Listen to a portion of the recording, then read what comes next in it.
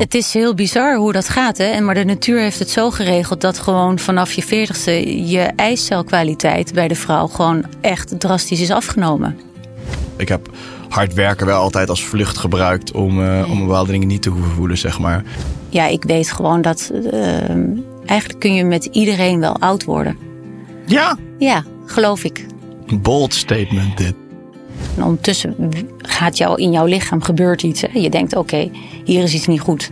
Maar wat? Er is hier iets niet goed. En zij draait zich om en zij zegt... Ellemieke, ik vind geen hartslag meer. Je kindje, je zoontje is dood. En ik zei, nee, dat kan niet. Ik zei, dit kan niet. Check nog een keer. Dus zij dan weer met... Ellemieke, echt, ik wil voor jou 100 keer checken. Maar echt, hij leeft niet meer. Hij is er niet meer. Op dat moment was het bij mij ook echt zwart. Het is onnatuurlijk om je kind te verliezen. Dit boek is eigenlijk voor alle vrouwen die een kind hebben verloren. Woede passeert er, maar ook faalangst. Mijn lichaam in mijn ogen had gefaald. Ik stond altijd al in het leven van dingen gebeuren om een reden. Ik zeg, er is niks ergers dan een kind verliezen. Dus die scheiding, daar kom ik wel overheen. Ja, omdat jezelf vergeven is niet makkelijk, hoor. Ik weet niet hoe jij dat ziet, maar... Het allermoeilijkste wat er is. Ik wou net zeggen. Het allermoeilijkste. Maar wel het meest dankbare en het mooiste wat je kunt doen in je leven. Als je nou 1 of meerdere dingen zou mogen zeggen tegen iemand die nu door echt de lijpste verlies heen gaat van zijn leven.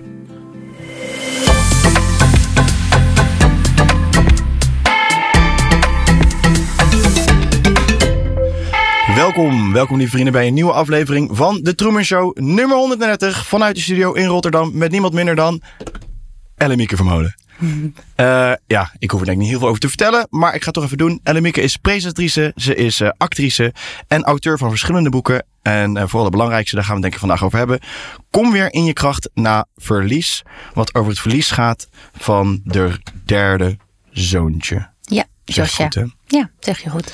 Voordat we gaan beginnen, lieve vrienden, doe mij groot plezier door de podcast te delen met jullie vrienden op jullie socials. En op www.truemanshow.com kun je ook een financiële bijdrage doen. Dan helpen jullie mij en de studio en iedereen eromheen enorm natuurlijk. We beginnen met het normale segment zoals altijd. En aan het eind van de rit doen we weer de kijkersvragen. Die zijn enkel te zien op Dead Spirit. We gaan gauw beginnen. Ellemieke, vanuit België. Vanuit België, ja. 2,5 uur. Echt? Dus 2,5 uur? Ja. Ja. Maar je moet het erover hebben. Ja, maar ik vind het onwijs cool en super tof dat je me hebt gevraagd voor je podcast. Ik vind het echt een eer om hier te zijn. Nice, ja. Cool. Nou, ik vind het ook een eer dat ik jou mag ontvangen. Ik bedoel, je hebt veel al gedaan in de mediawereld. Toen ik echt er nog helemaal niks mee deed, zeg maar. Dus ik ben toen je nog luiers aan had. Een groentje vergeleken met wat jij natuurlijk allemaal hebt meegemaakt. Dus ik vind het heel cool dat ik jou hier mag ontvangen. Ja. Dankjewel. Hoe is het eigenlijk om als Hollandse in België te wonen? Goh, nou ik woon er nu inmiddels al 15 jaar. En ik ben wel een soort van halve Belg geworden in die zin. Maar ik blijf natuurlijk een Nederlander. In het begin vond ik het heel moeilijk. Ja? Ja, ik kwam uit Amsterdam. En ik leerde toen mijn toenmalige inmiddels ex-man kennen, Sergio. En ja, hij had zijn werk vlakbij aan de grens zeg maar, van België in Sluis. Dus het was ook geen optie om te zeggen we gaan in Amsterdam wonen. Dus ik moest van Amsterdam naar Sluis verhuizen. Nou, dat is als je in Sluis... Ben je wel eens nee, ik denk niet in Sluis geweest. Ik weet niet, mensen in Zeeuws-Vlaanderen, maar dat is gewoon een heel klein plaatsje. Daar gebeurt eigenlijk helemaal niks. Daar gaan de rolluiken naar beneden om 6 uur. En that's it. Dus toen dacht ik wel, toen ik daar aankwam, wat doe ik hier? Ik heb echt een jaar lang gehuild, denk ik. Zo. Dat ik echt dacht, oké, ik miste mijn vrienden, ik miste mijn familie. Ik miste echt zoveel dingen wat een gewoonte voor mij was geworden in Amsterdam. En dus ik was redelijk snel zwanger. Dus ik had zoiets van, binnen dat jaar raakte ik zwanger van mijn eerste zoon, Noah. Die is nu inmiddels 14. En dat heeft mij wel een soort van gered om daar te kunnen blijven en om daar te gaan aarden. Ja. Ja. En heb je nu meer terugwerkende kracht? Want een jaar is best wel snel, toch?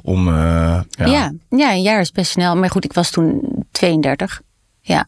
Dus ik vind altijd wel van de periode vanaf je 30ste kom je wel in een soort van vaarwater terecht. Dat je het feesten en het bepaalde levensstijl een beetje achter je kunt laten. En dat je wat serieuzer wordt. Zo. Ik vind voor een vrouw de periode van 30 naar 40 vind ik een hele mooie overgang. Is eigenlijk in die 10 jaar gebeurt er zoveel bij een vrouw. En bij een man is dat volgens mij van 40 naar 50. Dus dat ben je nog niet, hoor. Oké, ik wou zeggen... Want komt nog bij jou. Nee, deze voel je niet, hè? Ik voel jawel, ergens wel. Maar ik voelde me een klein beetje aangesproken natuurlijk. Omdat ik net tegen je zei dat we van het weekend naar een festival waren gaan. Ja. Zei, vanaf je 30ste moet je eigenlijk niet meer gaan feesten. Nou, voor een man wel. Maar voor een vrouw, die is dan toch veel meer bezig met... wat wil ik? Wil ik wel kinderen? Wil ik geen kinderen? In die 10 jaar moet je toch bepaalde keuzes maken. Want vanaf je 40ste wordt het gewoon allemaal niet meer zo makkelijk. Is niet meer zo heb je die evident. Druk gevoeld? Ik heb die druk wel gevoeld, ja. En zeker omdat ik altijd al in mijn hoofd had van het gezinsplaatje. Ik had altijd wel zoiets van, een groot gezin, leuk, weet je, een grote lange tafel met veel kinderen. Dus ik voelde die druk vanaf mijn 30ste wel enigszins, ja. Ik vind dat wel bizar, hoor, want ik merk het natuurlijk ook steeds meer om me heen ook en zo, maar... Ergens is het systeem tegenwoordig zo gebouwd dat je jongkinderen krijgt is raar of zo tegenwoordig. Terwijl ik begin steeds meer de charme ervan in te zien om op een jongere leeftijd kinderen te krijgen. Omdat vrouwen moeten allemaal, weet je wel, ook meer werken. Carrière en meer maken en zo ook, hè? Precies. Ja, willen meer gelijkgestemd zijn. En dan maar tegelijkertijd heeft het dus ook voor consequentie. Je hebt natuurlijk een soort biologie die er gewoon voor zorgt dat je op een bepaalde leeftijd niet meer zwanger kan raken. Of in ieder geval steeds slechter. Dus je zit in een soort van steeds dunnere window. Het is heel bizar hoe dat gaat, hè? Maar de natuur heeft het zo geregeld dat gewoon vanaf je 40ste je eicelkwaliteit bij de vrouw gewoon echt drastisch is afgenomen. En dan wordt het gewoon moeilijker om kinderen te krijgen. Het is sowieso al in deze tijd serieus moeilijk om kinderen te krijgen doordat we in een bepaalde levensstijl leven die heel anders is dan vroeger. Waardoor de kwaliteit van je fysieke lichaam drastisch achteruit gaat. Dus dat is, de kwaliteit neemt dan dus van alles af. Als je ziet hoeveel mensen er nu problemen hebben om zwanger te kunnen raken. Dat was er vroeger helemaal niet. Dus dat komt natuurlijk toch van deze tijd, van de levensstijl vandaan. Veel voeding denk ik ook. Ja, voeding is, als je ziet wat wij... ik heb ook natuurlijk heel veel verschillende kookboeken gemaakt. En heel veel studies ook rondom voeding en zo gedaan. En over hormonen. Als je ziet wat wij consumeren... En wat dat doet met ons lijf. Wij zijn zo geprogrammeerd naar de supermarkt kant-en-klaar maaltijden. Of het moet allemaal maar makkelijk. Het moet allemaal maar snel. En als je even het etiketje bekijkt wat daarin zit. Wat voor E-nummers, wat voor troep. Ja, dat is gewoon dat is gewoon vergiftiging. Dat is gewoon, je vergiftigt je eigen lichaam. Ik vind het ook zo bizar, want dat zie je inderdaad wel. Het is gewoon, ook de vruchtbaarheid. Ja, ik lees natuurlijk dan iets meer op het mannenverhaal. Maar ook bij vrouwen, ja, het is natuurlijk precies wat je zegt ook. Je hoort daar al die coaches en er zitten al die vrouwen en stellen die geen kinderen kunnen krijgen. Ja. En de hoeveelheid kinderen die geboren worden, dat dropt natuurlijk als een gek nu. Ja, dat komt daar echt wel allemaal vandaan. Gewoon ook onze levensstijl van het stress. Ons sympathisch zenuwstelsel, dat is gewoon, wij staan altijd aan. We worden overal geprikkeld. We worden continu, krijgen we informatie binnen. Continu. Dat kunnen we gewoon allemaal niet meer verwerken. En dat onbewust slaan we dat natuurlijk ergens op. En dat is natuurlijk niet goed als we dat niet aanpakken. Of daar niet bij stil gaan staan. Of dat we ons niet afsluiten. Of dat we. Het is zo belangrijk om gewoon je telefoon eens weg te leggen. Om gewoon geen tv. Ik kijk al jaren geen tv. Maar om gewoon de rust in de natuur te zoeken. Of de rust bij jezelf vooral te zoeken. We zijn allemaal zo van doorgaan. Nou, je zei het net zelf ook. Mijn platform, dit moet nu eerst, dat moet nu eerst. Er komen steeds nieuwe projecten bij. Je bent continu, sta jij aan. En dan, dat is eigenlijk roofbouw op je lijf. Ja. Nou, en ik weet, in mijn geval dan gebruik ik het aanstaan juist ook vaak om niet geconfronteerd te worden met wat er gebeurt als je stil gaat staan. Maar waarom is dat dan? Is dat dan een bepaalde angst die je dan hebt als je stilstaat, dat er dan van alles naar boven komt? Of wat? Ja, nou puur even hypothetisch gezien. Ik bedoel, ik snap wel een beetje hoe dit bij mij werkt. Dus ik heb hard werken wel altijd als vlucht gebruikt om bepaalde dingen niet te hoeven voelen, zeg maar. Ja. Dus, en ik ben me daar bewust van, hoor. Dus ik doe het nu ook anders. Ik probeer het ook anders te doen. Maar dus er is vaak natuurlijk een soort van een ding onder. laat ik het bij mij zeggen, want ik ging wel aan op wat je zegt over dat zenuwstelsel. Want ja, mijn zenuwstelsel staat denk ik chronisch in fight or flight. Ja. En dat komt niet eens door werk, maar dat komt gewoon omdat je gewoon zelf zo gewired bent inmiddels, dat je gewoon aan het vluchten bent van alles wat er eigenlijk onder zit, zeg maar. Van je leven. Ja, precies. Ja. En van wat je vroeger hebt meegemaakt.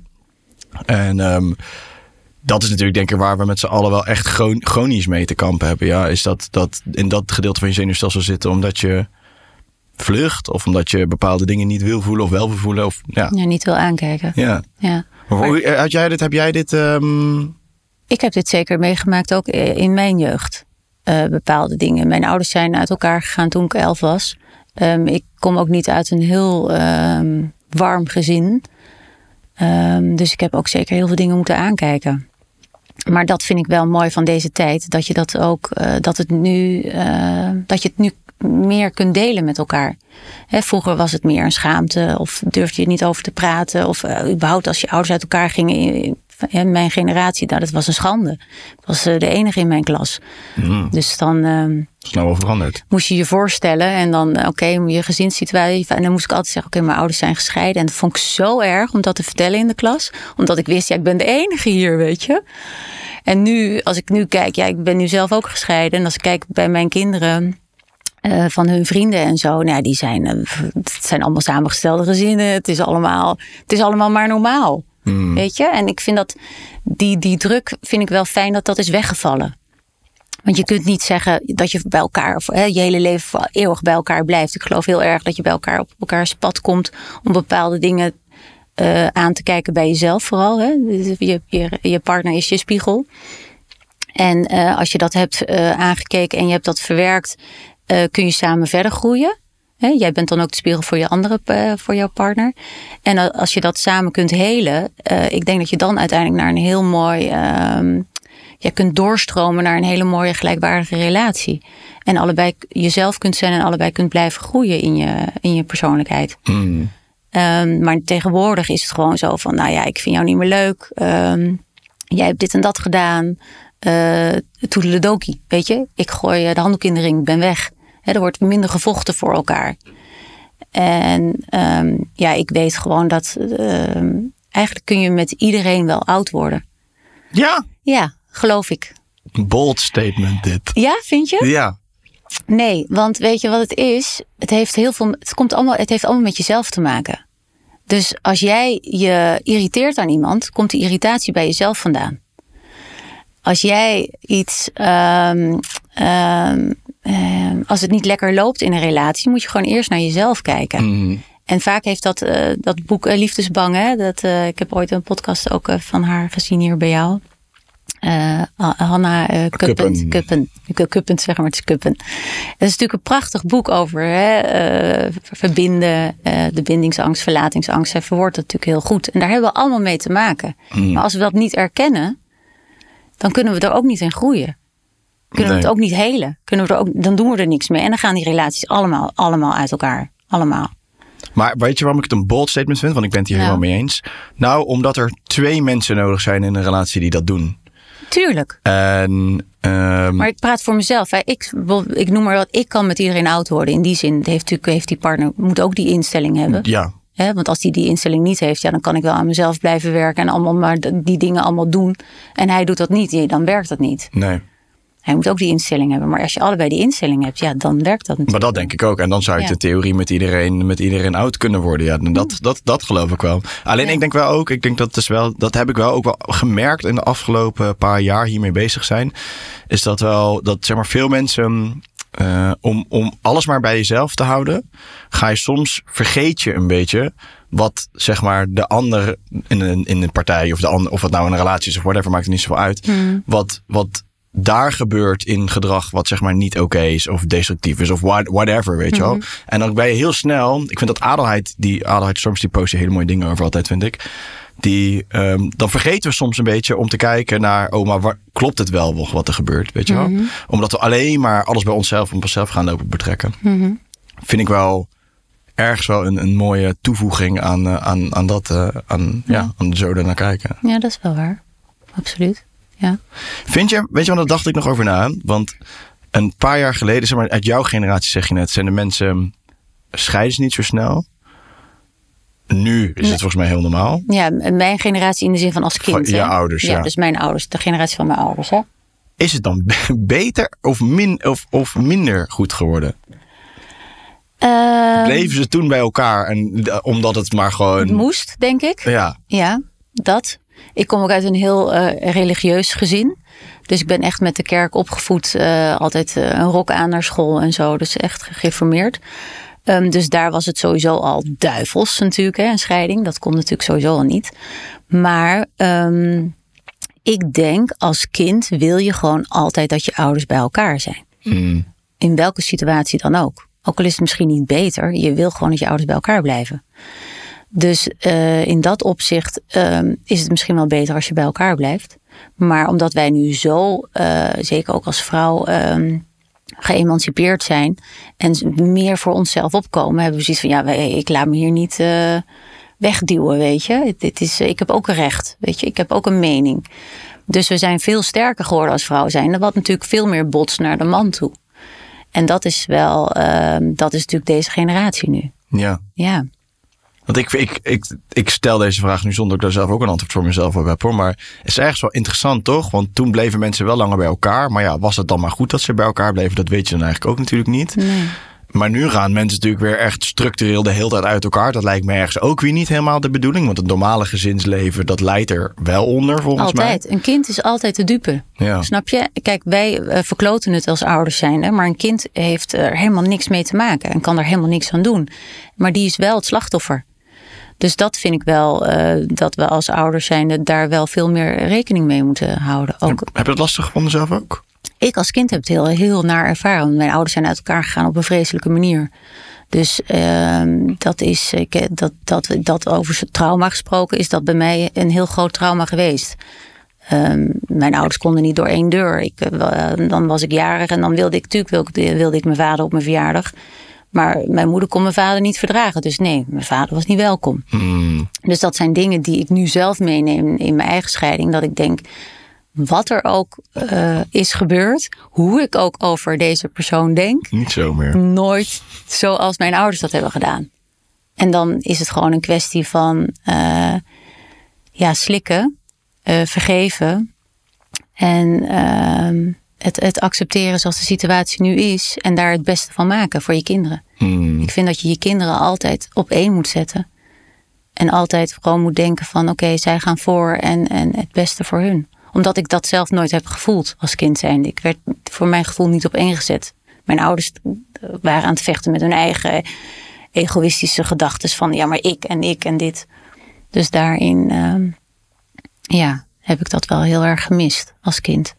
En hoe heb je dat? Voelde het zwaar voor jou om dat nu dan een soort van weer door te moeten maken met je eigen kinderen? Nee, want ik wist gewoon dat ik het anders ging doen. Ik heb natuurlijk een slecht voorbeeld gehad, dus ik wist gewoon oké, ik ga dit anders aanpakken. En ik vind dat we het nu fantastisch doen. En ik denk niet dat de kinderen er heel veel last van hebben. Ik praat met ze heel vaak over de situatie en dan zeggen ze gewoon van ja mama, ik vind het gewoon heel fijn dat papa naar binnen kan komen voor een kopje koffie. En dat we de verjaardagen met z'n allen kunnen vieren. En dat we een keer uit eten gaan. En ja, ik vind het alleen maar mooi. En zo moet het ook zijn. Ik bedoel, je hebt in elkaar uitgekozen om vader en moeder te worden van kinderen. De kinderen hebben jou uitgekozen als ouders. En ik denk dat je dat altijd in elkaar moet blijven zien. En daardoor kun je dat contact behouden. Ja. Het is wel mooi dat je het op die manier weer kan doen nu dan, toch? Ja, vind ik wel. Ik vind dat wel, maar ook wel noodzakelijk. En dat wil niet zeggen dat het altijd vanzelf gaat. En zeker natuurlijk met het verhaal met Joshua. Bij mijn derde zwangerschap dat ik die ben verloren bij 39 weken. Je blijft altijd daardoor met elkaar verbonden. Ook het stukje pijn wat je hebt meegemaakt met elkaar. Het is natuurlijk een trauma wat je hebt opgelopen ook. En ik vind het wel mooi dat je dat met z'n tweeën kunt blijven verbinden daarin. Wat zullen we wil je het daar een beetje over hebben? Ja, zeker. Want het gaat tenslotte toch je boek gaat erover. Ja. En het is wel, ik denk ook, Ja, ik ben natuurlijk geen vrouw, maar ik kan me ergens er wel bij voorstellen, zeg maar. Ja, dit soort dingen gebeuren natuurlijk gewoon. Ja. En het is wat je net zegt, ik kan me echt onwijs voorstellen dat het een mega traumatische ervaring is. En daar moet je ook maar op een bepaalde manier mee dealen. Ja. Maar ook als man, zeg maar, want daar heb je, ja. Ook, ja. Nou, die rol heb ik natuurlijk enorm onderschat. En het is natuurlijk ook wel zo, kijk, als vrouw zijnde, als je weet, op de dag dat je weet dat je zwanger bent, ben je moeder. Ongeacht in welke periode je zit. Je bent gewoon gelijk moeder. Je voelt je moeder. Bij een man is dat anders. Die voelt niet het kindje in zijn buik. Die heeft daar helemaal geen affiniteit eigenlijk nog mee. Dat begint pas na de geboorte. En vaak zelfs nog een paar jaar later. Als ze echt kunnen voetballen of zo, weet je. Of iets anders kunnen doen. Dus maar die vrouw heeft die binding met haar kindje al gelijk. Vanaf dag 1 dat ze weet dat ze zwanger is. Bij mij was dat dan zo. Serge had nog 2 kinderen, of heeft nog 2 kinderen uit een andere relatie. Dan 2 kinderen samen. Dus het derde kindje, wat ik dan heel graag wilde, was bij hem zoiets van: ja, dat hoeft allemaal niet, weet je. Ik vind het goed zo, 4 kinderen. Maar ja, ik had zo enorm die drang van, ja, ik ben gemaakt om moeder te zijn, weet je. Ik heb zoveel liefde te geven. Ik voel gewoon dat het, weet je, ik zou het heel graag nog willen. Dus het heeft ook wel eventjes geduurd voordat hij daarin mee was. En uiteindelijk zei hij ook wel van, nou oké, als je het nog heel graag wil, dan gaan we het gewoon proberen. En ik kan niet meer op de natuurlijke manier zwanger raken ook. Dus we moesten ook een traject in van, op mij, ik was 39 en de arts zei, we gaan geen IVF meer doen. Want ik had al 2 IVF-behandelingen gehad. Wat is dat ook hoor? IVF is dat ze dus, je krijgt dus hormonen ingespoten als vrouw zijnde, waardoor ze heel veel eitjes opwekken. En dan die eitjes halen ze eruit. En die bevruchten ze dan met spermacellen. En dan wordt dat, als dat gaat, dan krijg je een embryo. En dan wordt dat uiteindelijk weer teruggeplaatst. Maar alles gebeurt dus buiten, in een laboratorium. Dus ik had al 2 trajecten van die IVF-behandelingen gehad met mijn andere 2 zoontjes. Want ik heb een buitenbaarmoedelijke zwagerschap gehad. En daarna nog een gekantelde eileider. Dus in ieder geval heel veel problemen in mijn onderbuik altijd gehad. Dus doordat ik al heel veel hormonen heb gekregen in die periode, had mijn arts iets op deze leeftijd. Ja, ik zou het niet nog een keer aanraden. Laten we gewoon het natuurlijke proces afwachten, maar wel met de opvolging van jouw eicellen. Dus ik werd steeds gemonitord om die eicel te rijpen, zeg maar.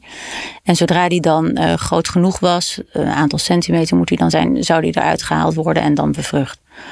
Nou, dus dat is niet leuk. Is helemaal niet romantisch, zo'n traject. Het is niet zo van oké, we gaan kijken of we zwanger kunnen raken. Nee, je moet er echt je best voor doen om zwanger te raken. Maar goed, we gingen dat traject in. En de eerste keer was dat dan mislukt. En het was ook ze konden het al helemaal niet. De eicel was gewoon niet goed, zeg maar.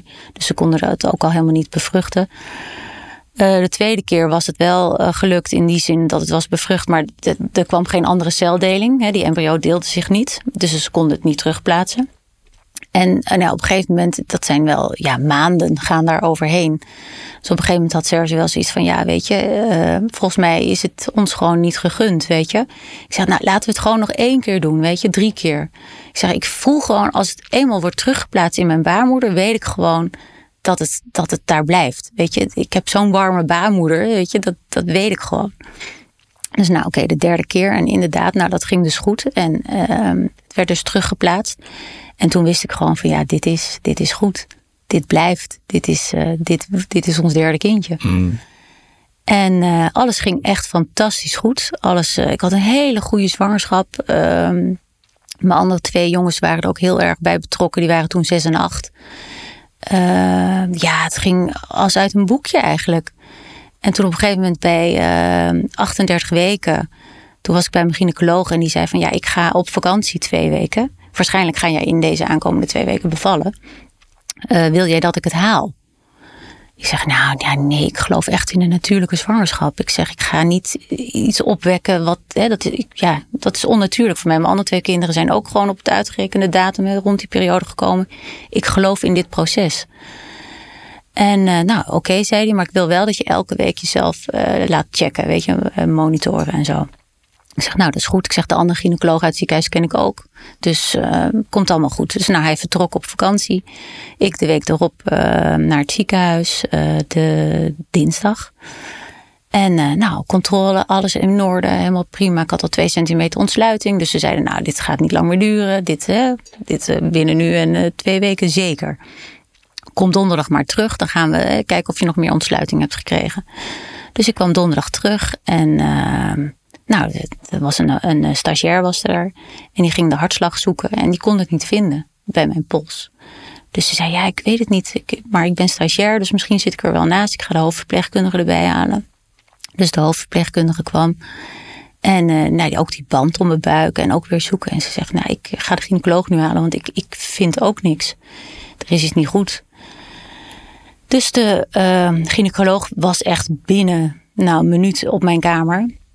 Met dat apparaat om een echografie te maken. En zij op mijn buik de echografie maken. En ze was maar aan het zoeken en aan het zoeken. En ondertussen gaat in jouw lichaam gebeurt iets. Hè? Je denkt, oké, hier is iets niet goed. Maar wat? Er is hier iets niet goed. En zij draait zich om en zij zegt, Ellemieke, ik vind geen hartslag meer. Je kindje, je zoontje is dood. En ik zei, nee, dat kan niet. Ik zei, dit kan niet. Check nog een keer. Dus zij dan weer met Ellemieke, echt, ik wil voor jou 100 keer checken. Maar echt, hij leeft niet meer, hij is er niet meer. Nou ja, op dat moment gaan je holluiken naar beneden. En stort je wereld in. Op dat moment was het bij mij ook echt zwart. Helemaal zwart. Ik weet niet meer wat er gebeurt. Eigenlijk achteraf kun je dat dan weer natuurlijk terug bekijken. In die zin van wat is er nou allemaal gebeurd. Je sluit je volledig af. Je lichaam beschermt je eigenlijk op dat moment. Omdat het een te groot trauma is om aan te kijken. Dat kun je ook niet aankijken.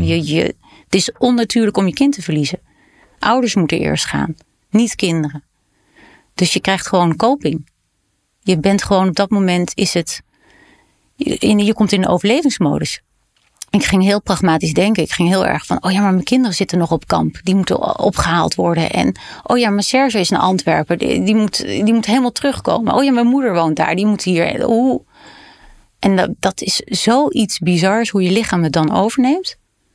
Dat is echt bizar. Wauw. Ja. Dus ja, toen werd mijn moeder gebeld. Sergio werd gebeld. En binnen 1,5 uur was mijn moeder er. Binnen 1 uur was Sergio er. En dan zit je daar en dan... Ja, mijn eerste gedachte was, hij moet eruit. Ik wil weten wat er aan de hand is. Want dat konden ze natuurlijk nog niet zeggen. Dat is ook voor iedereen anders hoor. Hoe die daarmee omgaat. Maar ik had zoiets van, ja, ik heb een dood kind in mijn buik. Het moet eruit, weet je. Er zijn zelfs mensen die gewoon teruggaan naar huis nog... om het allemaal te rustig te laten bezinken... en gewoon nog even met hun kindje willen zijn in hun buik. Maar dat gevoel had ik totaal niet. Ik had zoiets, het moet eruit. Nu, gelijk. Keizersnee en ik wil er vanaf. En toen zei mijn gynaecoloog van... nou nee, Ellemieke, ik ga je geen keizersnee geven... want als ik jou een keizersnee doe... dan ben je 6 weken uit de relatie... en ik geef je er niks voor terug. Normaal krijg je daar een kind om voor te zorgen... hè, borstvoeding en hechten en bij jou niet... Dus ze zegt, dat is pijn op pijn. Dus ze zegt, geloof me, het mooiste wat je nu nog kunt doen... is op de natuurlijke manier bevallen. Dus ik dacht, nou ja, oké, zij hebben er wel verstand van, weet je. Zij weten wel hoe het werkt. En nou, toen werd alles opgewekt, hè, de weeën worden dan opgewekt. En op een gegeven moment, het was 's avonds al, hè, ik lag heel de dag daar in het ziekenhuis. En nou, dan is het daar zover. Heb je 10 centimeter ontsluiting en mag je gaan bevallen. Dus ik werd naar die kamer gereden. En ja, toen kwam hij ter wereld. Dat was zo'n bizar moment. Je krijgt hem dan op je borst. En hij is af. Hij is perfect. Hij is gewoon volmaakt. Hij is gewoon voor je gevoel klaar om te leven. Alleen hij heeft zijn ogen dicht. En het is gewoon muisstil. Het enige wat je daar hoorde, waren gewoon iedereen was daar aan het huilen.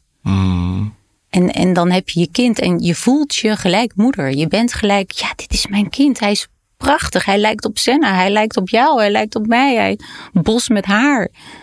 Het was gewoon zoiets bizar. Omdat je bent in één keer papa en mama weer. Je telt zijn teentjes, je telt zijn handjes, zijn vingertjes. En hij leeft niet. Surrealistisch ergens. Dat is of zo. echt surrealistisch. Echt heel bizar. Heel bizar, ja. Want volgens mij, ja, je hele natuur gaat gewoon door alsof het zeg maar... Je lichaam schreeuwt om te willen zorgen. Weet je, er komt melk uit je borsten. Je bent gewoon klaar om een nieuw leven te omarmen. En dat is er niet. Dus dat is iets banaals. Dat is in je hoofd zo raar. En dan kom je gewoon in een malle molen terecht van... en dan, weet je, hoe werkt het dan? Wat gebeurt er nu? Op dat moment zijn er heel veel keuzes die je kunt maken. Je kunt met je kindje naar huis gaan. Je kunt... ik bleef dan nog een nacht in het ziekenhuis. Wij hebben er uiteindelijk niet voor gekozen om hem mee te nemen naar huis. Ook deels omdat Sergio daar in mij een beetje zo het gevoel gaf van... nou, doe dat nou maar niet. Weet je, ook voor de andere 2 kinderen niet. Een dood kindje in huis is gewoon niet fijn. Geen fijn gevoel. Mijn moederhart riep eigenlijk van... ja, maar ik wil hem nog wel eventjes, weet je, in zijn eigen bedje leggen. En ik wil dat nog wel allemaal doen. Dus het is ook op dat moment... ja, je hebt ook weinig tijd om te discussiëren... of om dingen, weet je, uit te zoeken. Je hebt zoiets van, oké, ik geef hem maar over. Weet je, dat gevoel had ik heel sterk. Ik laat me maar leiden. Nou, en toen weet ik nog wel dat wij op een gegeven moment... ik lag op de kraamafdeling, wat ook eigenlijk heel fout was. Je hoort als vrouw die net bevallen is van een dood kindje... niet op een kraamafdeling te liggen waar allemaal baby's... Nee. Hè? En goed, nou ja, dan ga je naar huis met een lege maxicosi. En kom je thuis en dan je hebt een week de tijd om een begrafenis te regelen. In plaats van dat je iedereen omarmt, gezellig met beschuit en muisjes... is het, een kistje, een mandje. Wat gaan we doen? Dus dat is, je zit daar, met je bevallen, al je hormonen in je lijf. Het is zo raar. Het is zo bizar dat je gewoon nog moet bevallen dan... terwijl je eigenlijk al weet wat het scenario gaat zijn wat eruit gaat komen. Ja. Dus ik snap jouw reactie ook heel goed dat je zegt... haal het er maar gewoon nu uit of zo. Ja. Ik wil dat je misschien achteraf wel blij bent dat je dat toch niet hebt gedaan. Of niet? Ja, achteraf was dit het mooiste wat ik voor hem heb kunnen doen. Dat is echt bizar. Ik vond het nog zo mooi om hem zo op de wereld te kunnen zetten. Ja, dat was echt het mooiste. Ja. Maar bizar en niet in te voelen bijna hoe bizar dat is. Nee, je kunt denk ik als persoon om dit een beetje te kunnen voelen, moet je moeder zijn. Dan weet je al een beetje van oké, een kind verliezen is gewoon het ergste wat er bestaat. En het maakt niet zoveel uit in welk stadium je je kind verliest. Want ik ben Joshua kwijtgeraakt op 39 weken, maar ook 6 weken, 8 weken, 12 weken, 25 weken. Dit boek is eigenlijk voor alle vrouwen die een kind hebben verloren. En het heeft niet zoveel te maken hoe of wanneer. Het is gewoon het feit dat je een kind bent verloren. En het kan altijd erger. Weet je, ik denk ook iemand die misschien een kindje, een miskraam, hè, dat is dan tot 12 weken. Daaronder is een miskraam, noemen ze dat. Als je een miskraam hebt gehad, of als je een kind verliest bij het 39, het is allemaal even erg.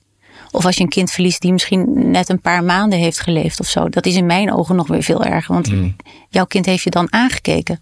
Snap je? Dus ja, ik vind niet dat je daarin kunt oordelen van wat nou erger is of zo. Nee, nou, er gebeurt natuurlijk sowieso iets, zeg maar. Ja, ik heb het ook een keer meegemaakt, hoor. Ja? Ja. Maar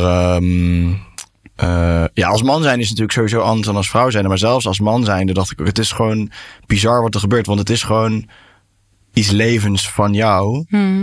Wat er had kunnen zijn, weet je wel. Maar er niet was. En ook al is het inderdaad een miskraam of is het heel, heel jong of heel klein, is het toch nog steeds dat proces wat in gang wordt gezet. En wat daarmee allemaal komt kijken. En dan nogmaals, als man is het echt anders dan als vrouw. Dat besef ik me wel. Maar toch vond ik het ook echt zo'n verdrietige... Ja, hoe heb je het ervaren? Hoe ben je daar als man doorheen gegaan?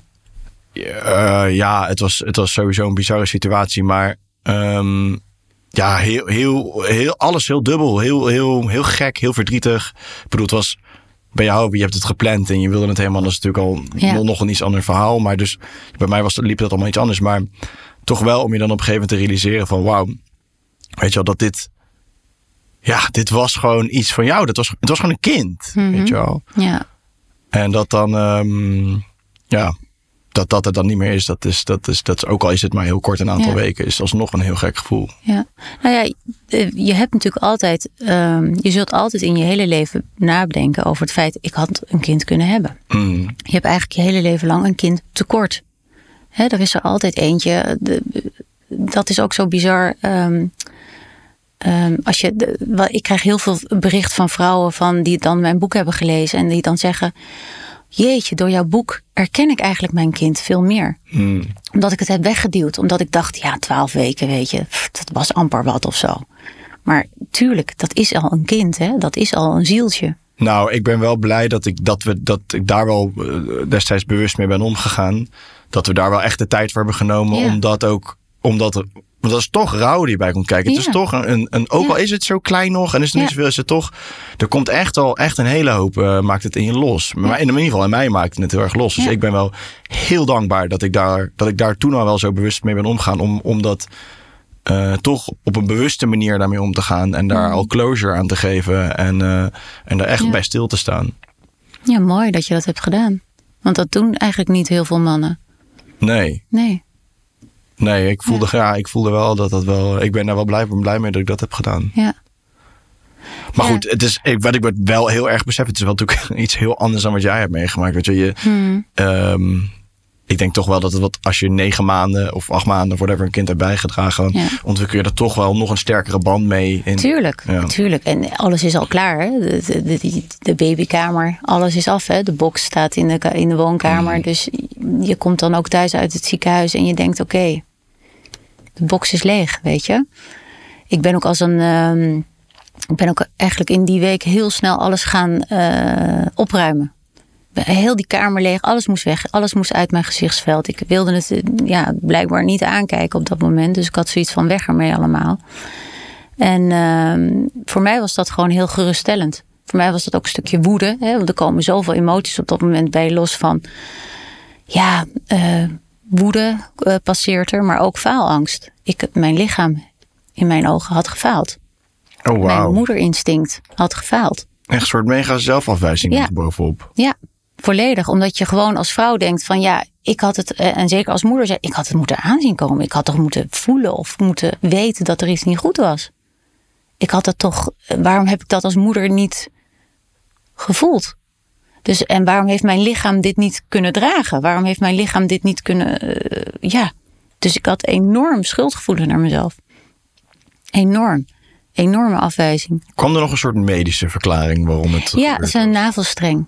Ja, had een navelstreng rond zijn nek. Ja, en dat gebeurt echt 1 op de miljoen. Ja. Nou, en zeker niet iets waar je zelf als moeder kwalijk voor kunt nemen. Nee. Maar dan is het toch sick wat er gebeurt als je ziet dat dat is toch je systeem die dan probeert te kopen op een bepaalde manier. Ja, absoluut. Ja, en je wilt natuurlijk ook je wilt ergens een soort van goedkeuring of zo bij jezelf zoeken. Dat je er niks aan hebt kunnen doen. Ja. Maar dat kun je niet dat vind je niet gelijk in het begin. Dat is onmogelijk. Want je gaat altijd de schuld bij een ander of bij jezelf zoeken. Dat is gewoon zo. Want je wilt kunnen plaatsen. Mm-hmm. Maar als je het gewoon loslaat en het feit van het is gebeurd om een reden. Want zo sta ik wel in het leven dat er dingen gebeuren die moeten gebeuren. Dan kun je het wel makkelijker accepteren, vind ik. Of makkelijker, dan accepteer je het gewoon. En het is heel bizar dat dit is gebeurd. Op dat moment kon ik het echt niet aankijken. En kon ik er echt niet bij dat ik dacht van, Jezus, what the fuck, waarom moet ik dit meemaken, weet je? Wat is hier nu mijn les? Wat is de reden? Maar nu, en dan praat ik over 6 jaar later pas, nu dit boek er is, kan ik echt oprecht kijken, er naar kijken en echt zeggen,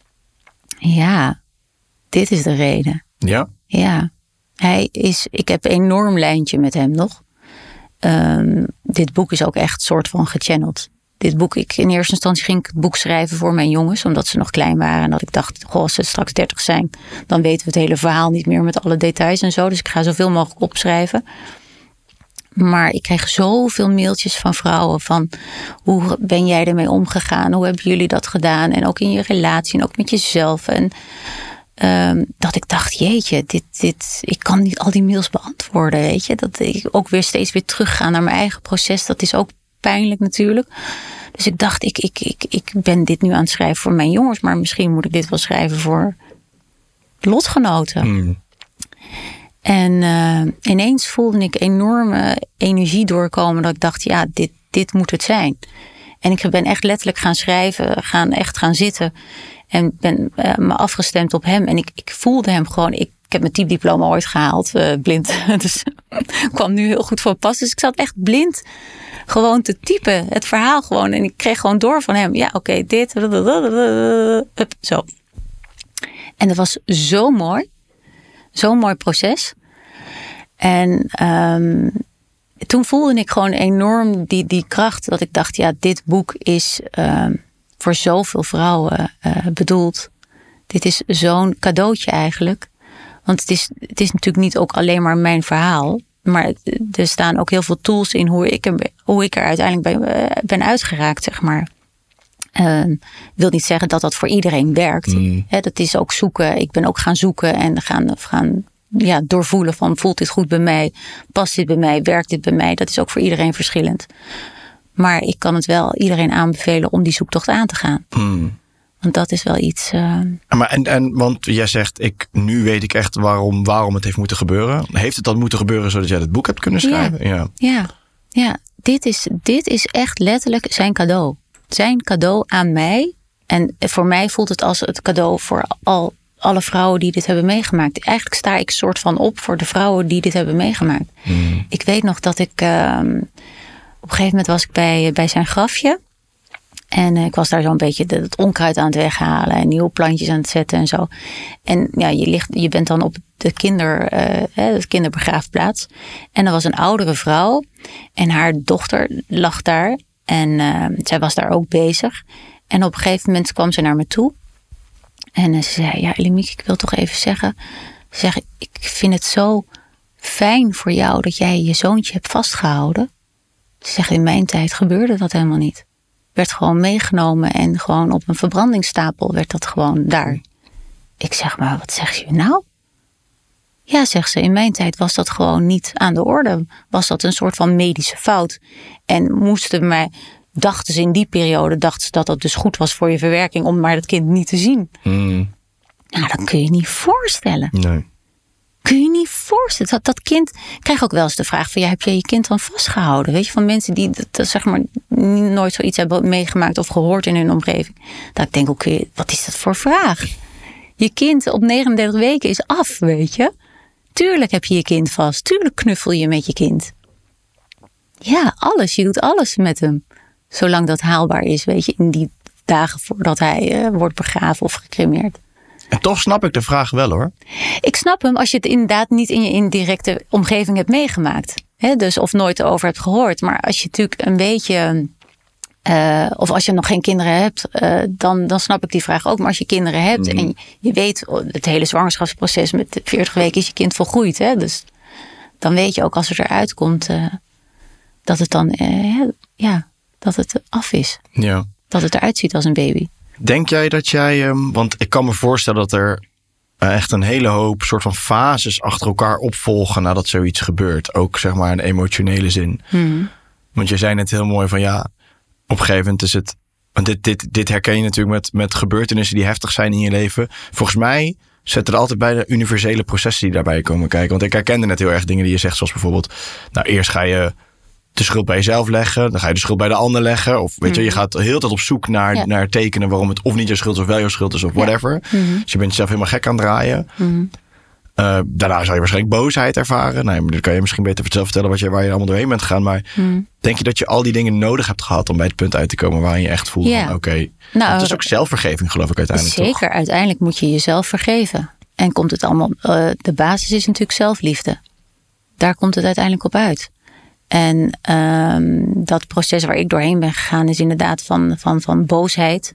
En toen ben ik op een gegeven moment EMDR gaan doen. Dat is traumatherapie. Dat was voor mij zeer effectief. Omdat ik daar echt mijn boosheid eruit kon halen, zeg maar. Ook mijn... het stukje zelfliefde. Het stukje... dat ik had gefaald als moeder zijnde, als vrouw zijnde. Dat ik dacht, oké, dat heb ik ook met die EMDR heel erg kunnen oplossen. Dus daar was ik al heel snel van geheeld. Zo kan ik het wel zeggen. Was je al bezig met zelfontwikkeling en zo voor dit gebeurde? Ja. Dus dat heeft je denk ik ook wel geholpen? Dat heeft me ook wel geholpen, absoluut. Ik wist ook al, ik stond altijd al in het leven van dingen gebeuren om een reden. Ook al zie je die reden nu niet gelijk, uiteindelijk kom je er wel. Hè? Ja, het moet gewoon gebeuren. Dit is jouw pad. En dat heeft een bedoeling. Dus zo ben ik ook wel al vanaf mijn jeugd met spiritualiteit daarin bezig geweest.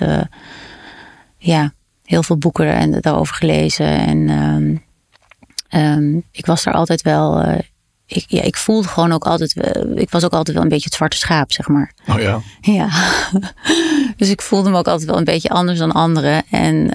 Maar ik weet ook waarom. Weet je, dat uiteindelijk als je wat ouder wordt... en dan weet je wel een beetje wat de bedoeling is van jezelf nu hier. In het begin, als je natuurlijk klein bent als kind of zo... dan weet je het allemaal niet. Maar mijn moeder zei ook altijd van... je bent altijd zo gevoelig en... nou, doe jij dat nou maar niet, want dat kan je niet aan, weet je. Je bent daar te gevoelig voor. En ik was ook altijd al bezig met engelen. En ik voelde daar ook altijd een enorme drive of soort van gevoel ook van rechtvaardigheid. En dus al die stukjes komen nu allemaal bij elkaar. En nu ik 46 ben, kan ik echt oprecht zeggen... oké, al die puzzelstukjes... Er ontbreken er nog een paar, maar niet veel meer. Ja. En was je je dan bewust van de copingstrategieën die je aan het doen was? Nou, toen ik erin zat niet zozeer. Maar toen ik het stukje rouw natuurlijk onder de loep ging nemen... dacht ik wel, dit zijn hele normale emoties die voorbij komen. Dit is allemaal heel normaal. Want ik dacht op dat moment, ik word gek. Weet je, ik dacht op dat moment serieus, ik ga hier instorten. Maar ook dat is een hele normale emotie. Het mag er allemaal zijn. En als je daar wat meer dan over leest, dat het allemaal facetten zijn die voorbij komen. En die je dan gewoon inderdaad maar moet laten zijn.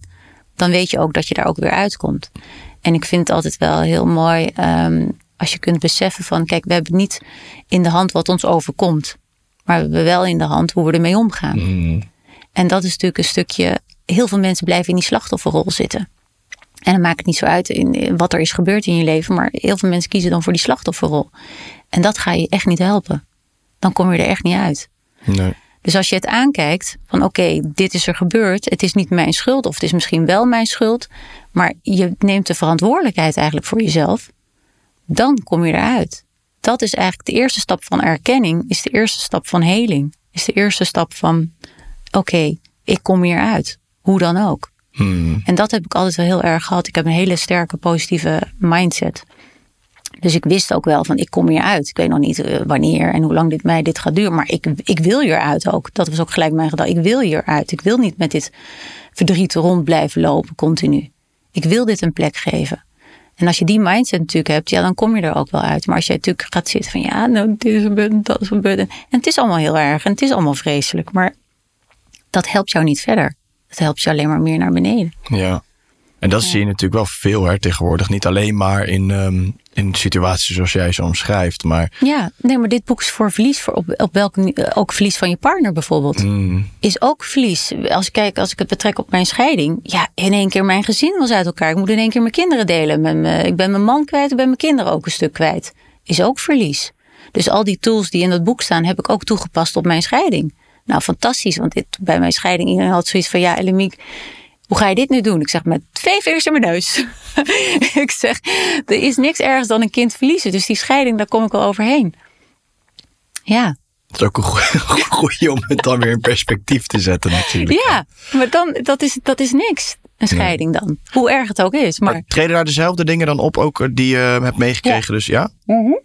Dus het is echt verlies universeel eigenlijk. Ik vond het zo verbazingwekkend dat ik diezelfde emoties terugkreeg bij mijn scheiding. Van boosheid, van faalangst ook. Hè? Allezelfde emoties kwamen weer op een rij. Zelfde. Zo bizar, dat patroon. Ja. En toen dacht ik, oké, maar dit ken ik. Ja.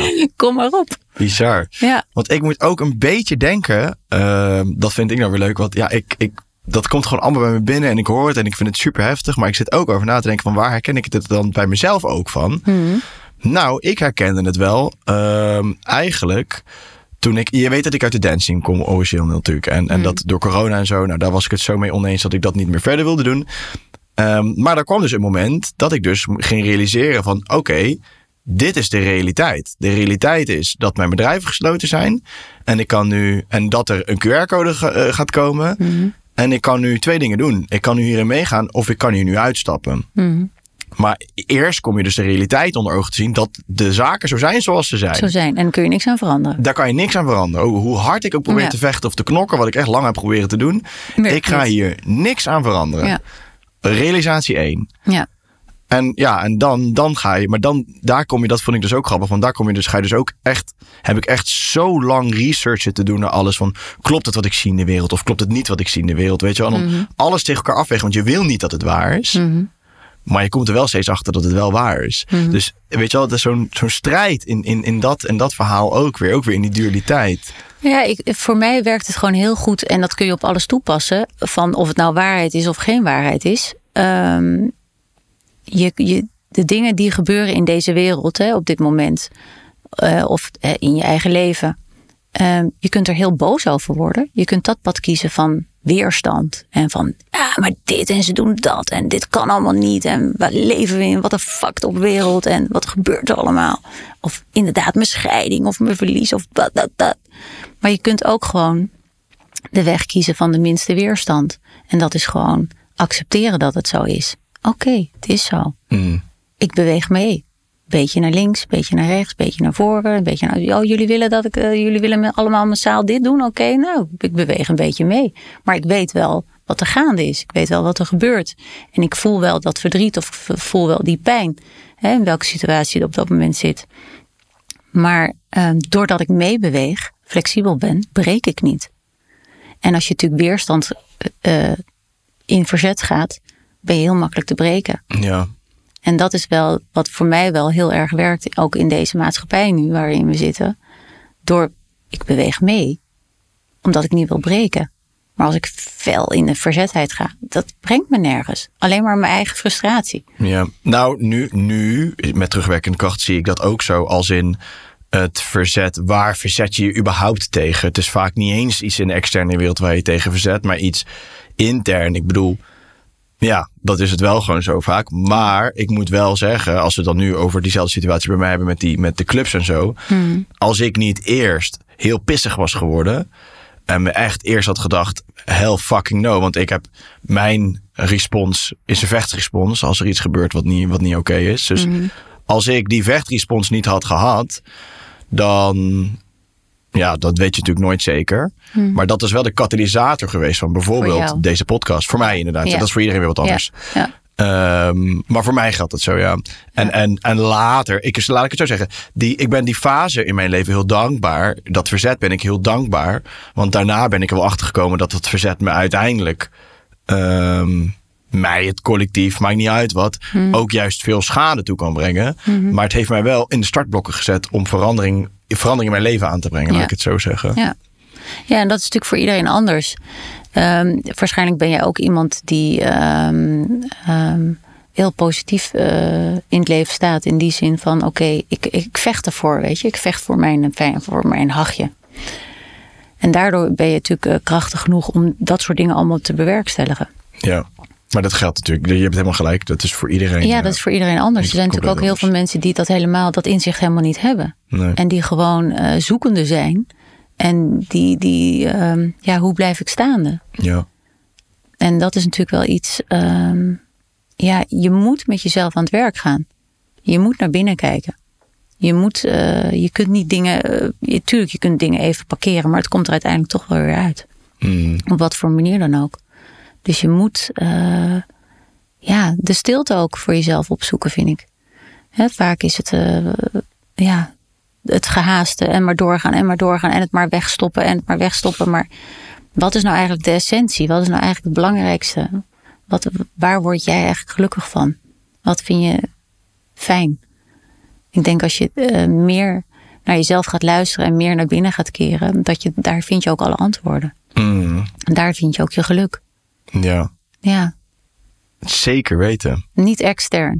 Nee, sowieso nooit extern. Nee. Alleen je kan, als je er net mee begint, zeker denk ik ook als je zo net na zo'n traumatische ervaring komt, is dat de binnenwereld ook nog vaak best wel troebel.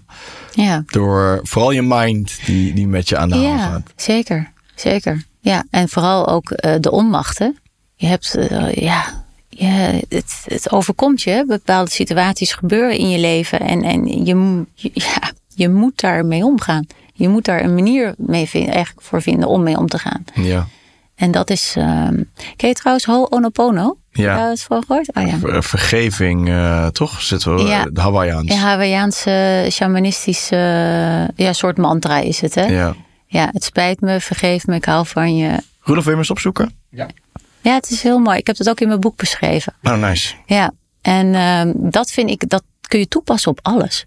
Dat werkt echt op alles. Ja.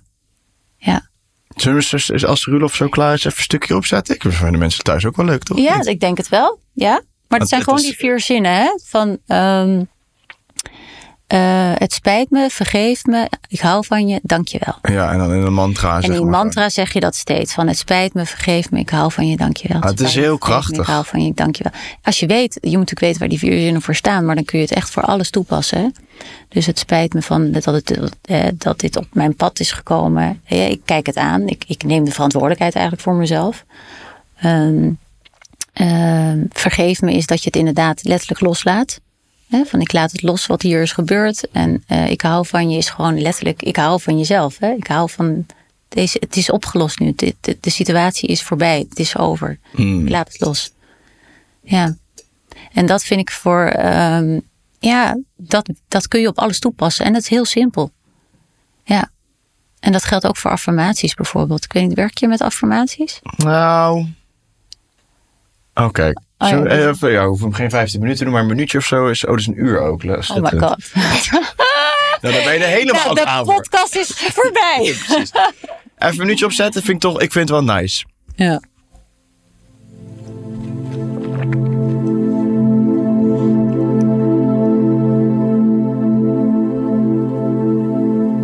Het staat ook boven voor forgiveness. I love you. Zij beginnen wel met een andere volgorde. Ja? Ja. Please forgive me. Ja. Thank you. Ik denk ook niet dat het heel veel uitmaakt hoor, de zinnen in de volgorde. Maar... I love you. I'm sorry. Please forgive me. Thank you. Wel mooi hè? Prachtig. Ja. Maar affirmaties zijn dus ook hele krachtige tools om je brein opnieuw te programmeren. Door positieve gedachten te programmeren. En dat is natuurlijk door... wij zijn natuurlijk geprogrammeerd door bijna ons onderbewustzijn. Mm-hmm. 5% doen we bewust geloof ik. 5% doen we bewust. Nou, dat is niks hè? Nee, dat slaat echt helemaal nergens op. Als je dan beseft dat 95% dat we gewoon niet weten wat we doen. Ja. Ja, maar door die affirmaties dus daarmee herprogrammeer je eigenlijk... Hoe pas jij dit toe dan? Ik heb toen heel lang, nu inmiddels niet meer, maar ik doe nog wel steeds affirmaties. Maar ik heb heel lang op mijn badkamerkastje allemaal van die zinnen gehad van ik vergeef mijn lichaam. Ik ben een goede moeder. Ik eer het verlies van mijn zoontje. Ik ben sterk. Ik ben krachtig. Heb ik heel lang al die zinnen die voor mij werkten opgeschreven. En dat deed ik elke avond en elke ochtend zei ik dat hardop tegen mezelf in de spiegel. En dat is gewoon programmeren. En... dat werkt ook echt heel krachtig. Ik vind dat echt magisch, eerlijk gezegd. Want je bent zo snel geneigd om te zeggen tegen jezelf... oh ja, maar ik kan dat niet. Of ik weet het niet. Ik voel me niet goed. Ik voel dit. Ik voel het. Je gaat heel snel in die negatieve spiraal. Maar als je dat nou eens omdraait naar de positiviteit, dan word je ook effectief een positiever mens. En dat affirmatie kun je op alles toepassen. Hè? Dat is zo even niet. Ik heb dat nu toegepast op mijn lichaam en om mezelf gewoon weer krachtiger neer te zetten. Maar je kunt het op alles toepassen. Als je het maar in tegenwoordige tijd zegt en dat het is nu. Hè, in plaats van of ik wil dit. Nee, ik ben dit al. Of het is allemaal I am.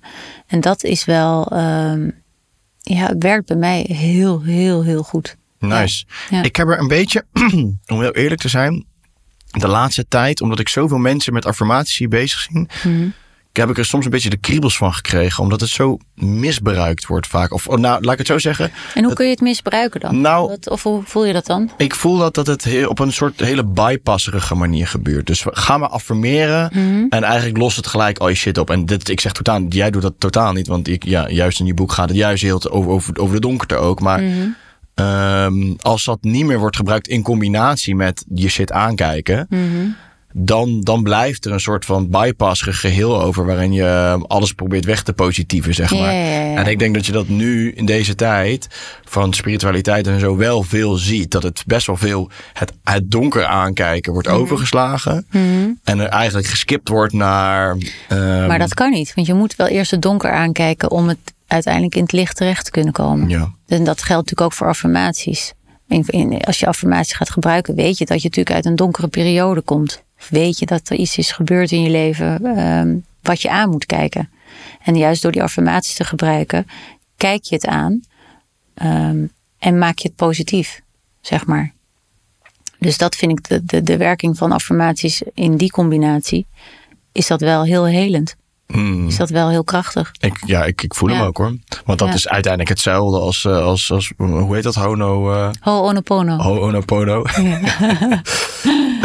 Werkt natuurlijk een beetje hetzelfde. Maar het is echt super voelbaar. Ik heb dat er net een paar keer gedaan. En het is gewoon mega voelbaar om gewoon iemand anders dat te horen zeggen. En bij mij, als ik daar echt lang naar luister, komt er eigenlijk altijd wel op den duur ergens verdriet los. Ja. Wat op onverwerkt verdriet. Ja. Mooi. Ja, omdat jezelf vergeven is niet makkelijk, hoor. Ik weet niet hoe jij dat ziet, maar het allermoeilijkste ik wou net zeggen. Het allermoeilijkste. Maar wel het meest dankbare en het mooiste wat je kunt doen in je leven. Is gewoon echt jezelf vergeven. En doordat je jezelf vergeeft, vergeef je ook iedereen om je heen. En dat is natuurlijk wel iets, dat is een cadeau voor jezelf. Ja. En die zelfliefde, we zijn allemaal zo hard voor onszelf. We zijn allemaal zo... we zouden echt wat veel zachter en veel liever voor elkaar kunnen zijn. We zijn zo snel met oordelen en in hokjes duwen en dit en dat. En egoïstisch en egocentrisch. Allemaal dat denk ik altijd, waar is de liefde gebleven? Ja. Heeft het lang geduurd voordat je na je verlies bij die vergeving uitkwam? Ja, heeft me wel, denk een paar jaar geduurd. 2 jaar. Dat ik echt oprecht kon zeggen, oké, ik hou weer van mezelf. Ja, het eerste jaar was vreselijk. Maar dat is sowieso, na verlies. Het eerste jaar is het ergste, want dan maak je alles voor de eerste keer mee zonder.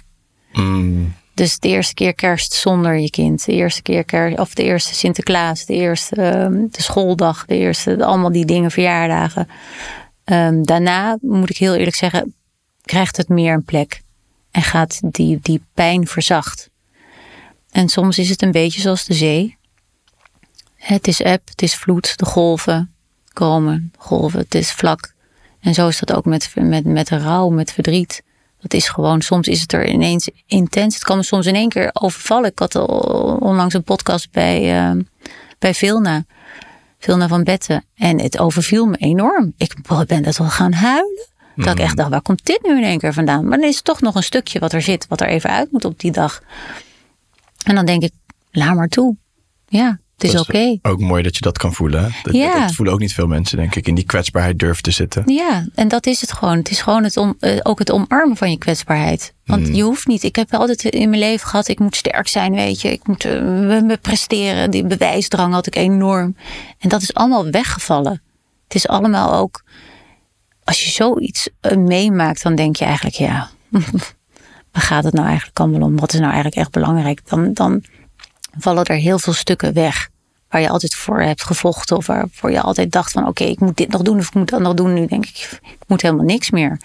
Ik moet gewoon er zijn. Hier in het nu. En er zijn voor mijn dierbaren. Voor mijn inner circle. Voor mijn kinderen vooral. Was dat lastig voor je om te accepteren? Want ja, je wilt natuurlijk nog heel graag een extra kind hebben. Die grote gezin en weet ik het wat. Mm-hmm. Ik kan me voorstellen dat de acceptatie, want daar zitten we natuurlijk wel in. Hè? Zolang je het niet accepteert, ga je het natuurlijk ook nooit los kunnen laten. Nee, klopt. Nee, en dat was heel moeilijk, vond ik. Omdat die wens was daar zo... die wens was gewoon heel groot. En vaak hoor je dan ook inderdaad van mensen... bij wie het is overkomen dat ze dan weer opnieuw zwanger raken. Hè? Dat ze toch nog een keer gaan proberen. En toch nog uiteindelijk een kindje krijgen. Ik had er al 2. Dus het was ook zoiets van count your blessings. Maar toch voelde ik de drang en de druk van... oh ja, maar misschien moet ik het toch nog eens een keer proberen.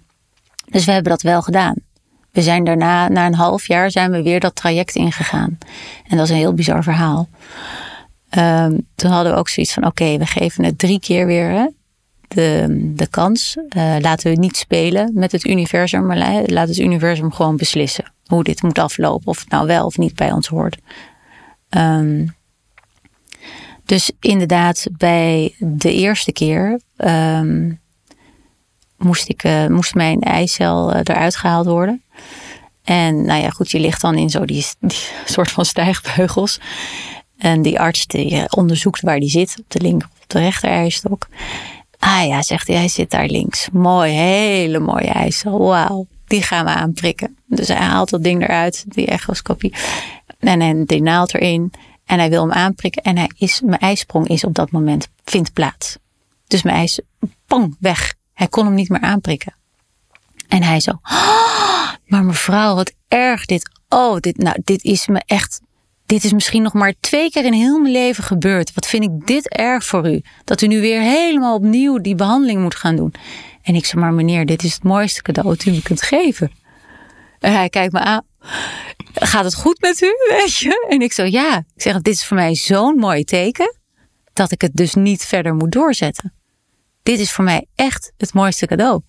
En ik ging daar het ziekenhuis uit helemaal van... Oh, dankjewel, dankjewel, dankjewel. Ook een soort afsluiting. Ja, dat was voor mij zo'n mooie afsluiting. Omdat ik gewoon wist dat het bijna nooit voorkomt dat dit dan ook nog eens een keer gebeurt. Was voor mij zoiets een teken van boven dat ik het los moest laten. En vanaf die dag kon ik het volledig loslaten. Volledig. Ja. Mooi. Ja. Hoe is dit voor Sergio eigenlijk allemaal geweest? Sergio, sorry. Ja, die heeft het ook heel moeilijk gehad natuurlijk. Ja, die is ook echt wel... die is 3 maanden daarna ook nog eens een keer zijn vader verloren. Oh, poeh. Dus dat was wel... heftige periode. Heel heftig. Die is echt wel door een hele duistere periode gegaan. Ja, het heeft overigens niks te maken met dat wij uit elkaar zijn gegaan. Dat we elkaar daar zijn verloren. Juist niet. We zijn in die periode juist dichter bij elkaar gekomen. Want dat is ook een vraag die ik heel vaak krijg. Hoe ga je ermee om, hè? Mm-hmm. In je relatie? En het enige wat ik gewoon... en dat beschrijf ik ook in mijn boek. Laat elkaar zijn. Weet je, laat... de ene dag is je partner verdrietig. De andere dag ben jij verdrietig. Het is oké, weet je. Steun elkaar daarin. Vaak wil je... De ander daarin betrekken van... ja, maar ik ben nu verdrietig, dus jij moet toch ook verdrietig zijn? Of voel jij dat dan nu niet en mis jij hem dan nu niet? Hoe kun je nou in één keer zo weer hard gaan werken? En Iedereen verwerkt het op zijn eigen manier. En het is gewoon zo belangrijk dat je dat toelaat. Dat je dat accepteert van elkaar.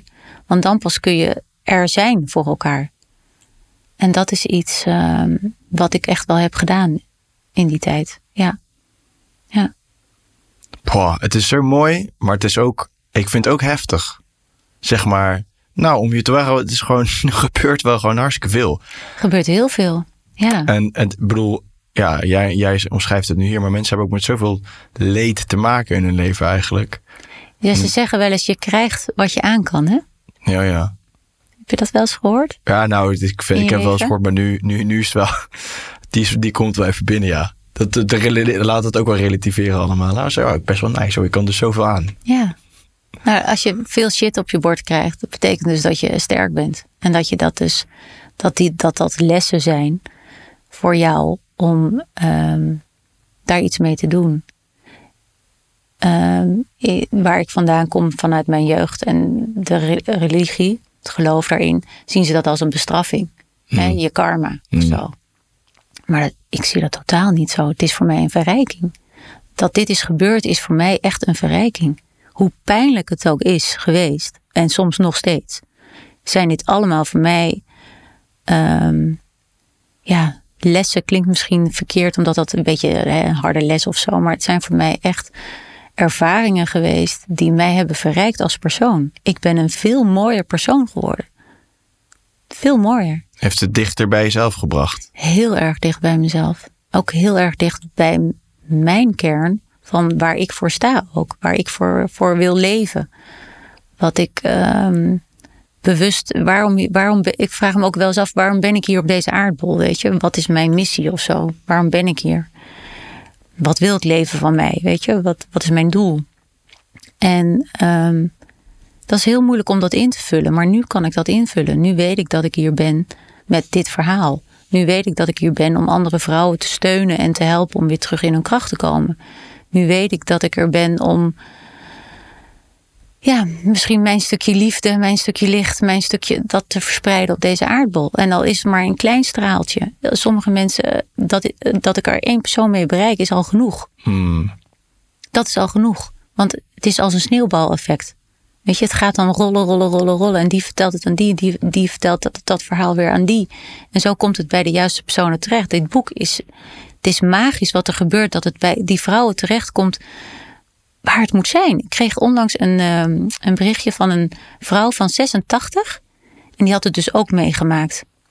En zij zei, ik dacht dat ik er overheen was. Dat ik het een plek had gegeven. Maar door jouw boek te lezen, heb ik het helemaal nooit een plek kunnen geven. Omdat ik het altijd maar wegduwde. En het nooit durfde aan te kijken. Maar doordat ik ben heel open in mijn boek om het verdriet, de pijn en die rouw aan te kijken.